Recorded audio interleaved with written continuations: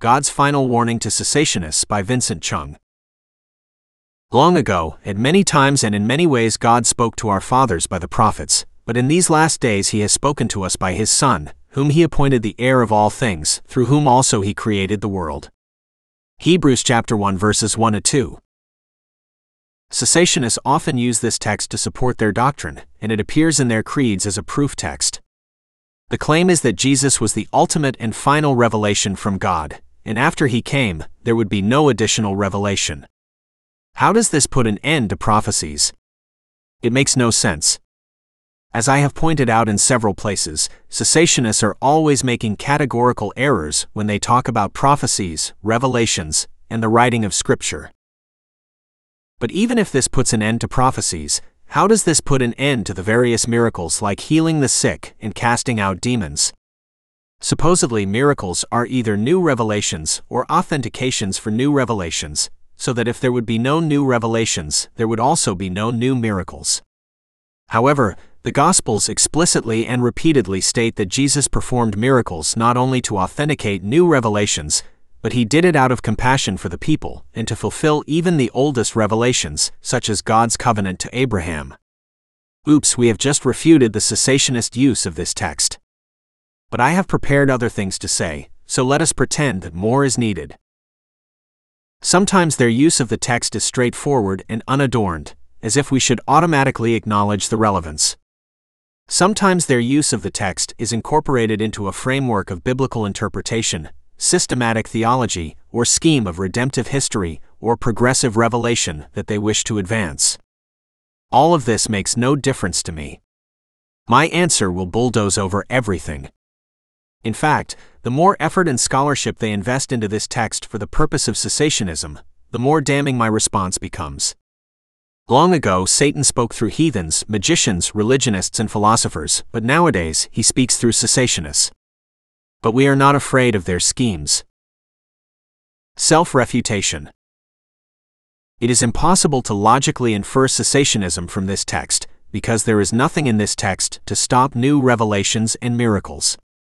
The text says, God spoke by the prophets, then He spoke by His Son. From this the cessationists inferred, therefore God has ceased to speak. But this is not the logically necessary inference. I can just as easily infer God will continue to speak by His Son, or God will return to speak through the prophets instead, or God will continue to speak by the apostles, or God will now speak by the prophets, by His Son, and by the apostles, or God will now speak to all His people by direct revelation, or God will now speak by His Spirit. There is an infinite number of possibilities. Indeed, after Jesus ascended to the right hand of God, His disciples continued to prophesy, heal the sick, perform signs and wonders, and even write Scripture. Since the entire New Testament was written by the disciples of Jesus, and not Jesus Himself, the cessationist use of Hebrews chapter 1 results in the rejection of the entire New Testament, including the words of Jesus.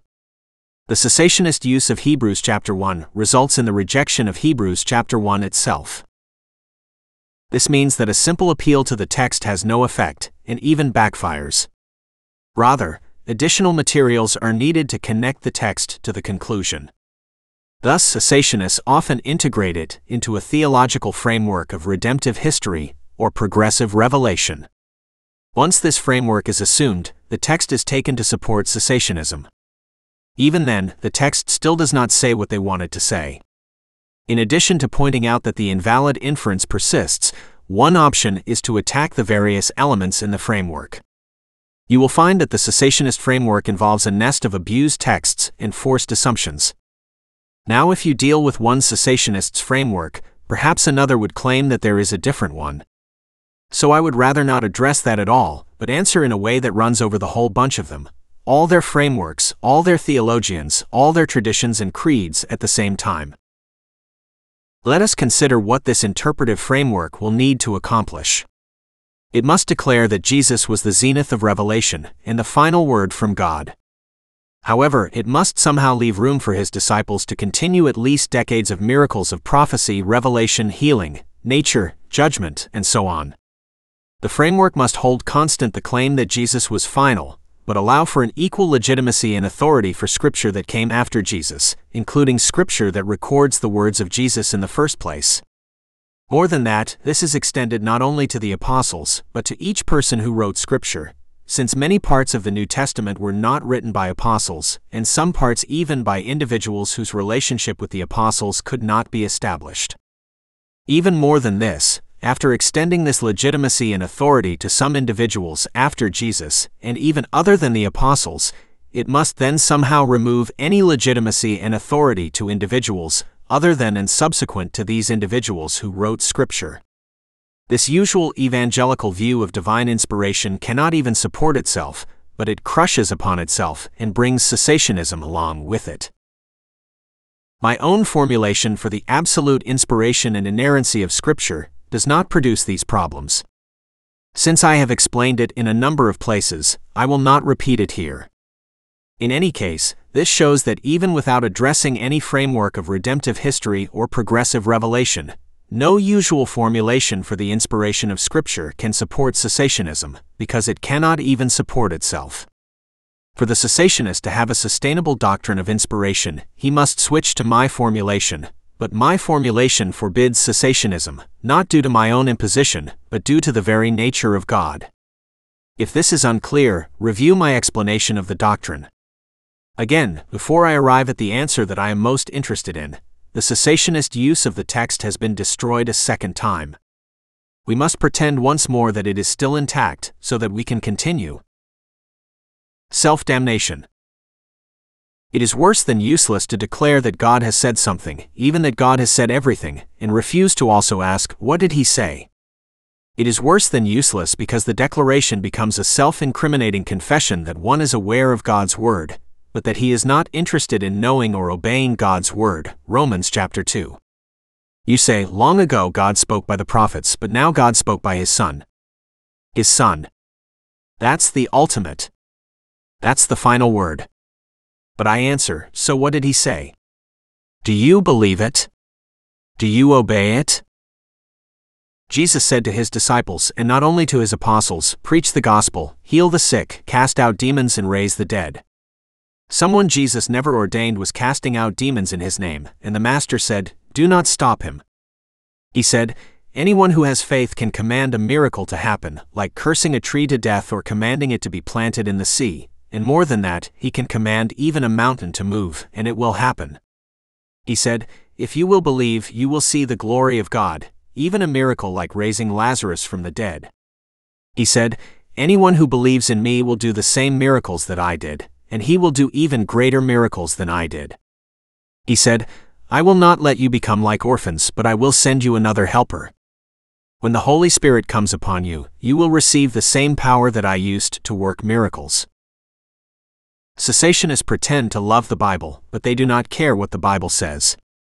They defend it only as a symbol that they exploit to justify whatever they wish to believe. If God happens to agree with them, well then, it is God's lucky day. Cessationists, you claim that Jesus was the final word, but what did Jesus say? If you do not believe him, and if you do not do what he says, then you are only using Jesus as the mascot for a religion you invented. You are treating him like your clown. Dance, Jesus, dance.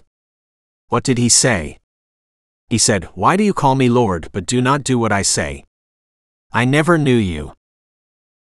Jeremiah warned his people because they said, the temple of the Lord.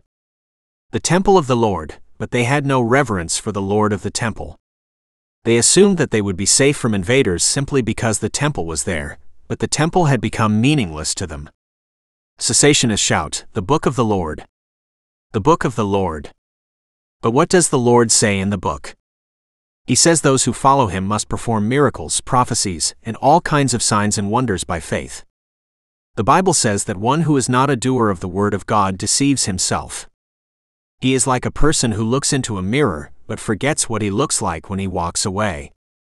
If you scream God said something, but refuse to do what he says, then you are deceiving yourself. You think you are a champion of orthodoxy and a defender of the faith, but you might be worse than an unbeliever. What about Hebrews itself? What does Hebrews say?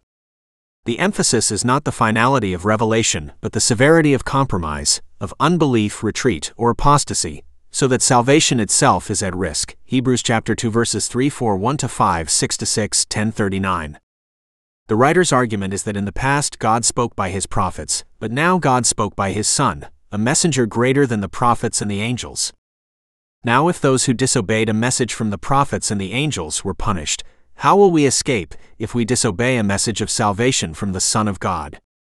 Before we draw a conclusion about the finality of the message, we ought to first consider the damning consequence of neglect, unbelief, and disobedience, because this is the point of the text. Just as the readers of Hebrews could not back away from what the Son of God said and still cling to this so great salvation, how can cessationists cling to salvation when they explicitly contradict what the Son of God said in their doctrines, creeds, and actions? Cessationists have no right to interrogate us or even to talk to us. They are the ones in danger. The first item on our agenda must be to ascertain whether cessationists can defend their claim to salvation. Are they saved because they believe in Jesus Christ? But they do not believe. They clearly do not believe what Christ actually said. So how are they Christians? In the past, people disobeyed God's message from the prophets, but now cessationists disobey God's message from the Son of God. Why would they use Hebrews? Why would they draw attention to this? Why would you take the fist of God and punch yourself in the face? Can it be true? Are they even more stupid than I thought? The fact that they use verses from Hebrews chapter 1 and 2 to support cessationism makes the situation even worse for them, because they show that they are aware of this part of Scripture. The more they invest into this text and make use of it, the more they show that they are aware of it. The Bible teaches that ignorance is not an excuse, but the cessationists have destroyed even this option for themselves. Divine ultimatum. Cessationists, Jesus Christ is God's ultimatum to you. Through Moses, God spoke to you about a future where all his people would become prophets, Numbers chapter 11 verse 29. Through Elijah, God showed you a man who prophesied, healed the sick, and worked miracles, and then said that he was just like you, James chapter 5 verse 17. Through Joel, God promised you that he would pour out his Spirit on all his people, so that they would receive prophecies, visions, and dreams, and perform all kinds of signs and wonders, Joel chapter 2 verses 28 to 29. Through Jesus, God demonstrated to you prophecies, healing miracles, nature miracles, and all kinds of signs and wonders, and declared that anyone who has faith can do the same things and even greater things, John chapter 14 verse 12. By him, God issued his ultimatum to unbelief, tradition, and cessationism, to you. Doomsday is coming.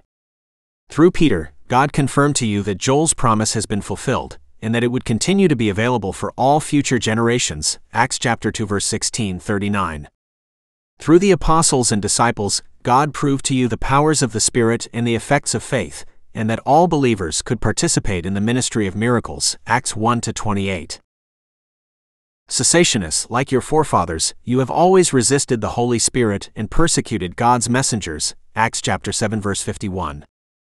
Jesus Christ is God's final message and final warning to you. He is your last chance. If you reject this charismatic Messiah, you will not receive a cessationist Messiah. If you reject his theology of charismatic powers, his doctrine of extreme faith, and his mandate of expansionism by miracles, you will not receive a different creed or tradition. No one else is coming. No one will come to overturn his promises about faith, the Holy Spirit, and the performance of the same works and the greater works. Jesus Christ is the only Savior. If you do not believe this one, you are finished. If you wait for another, you will die in your sin and burn in hell. As for Scripture, there will be no more development in God's written revelation to alter what God has said.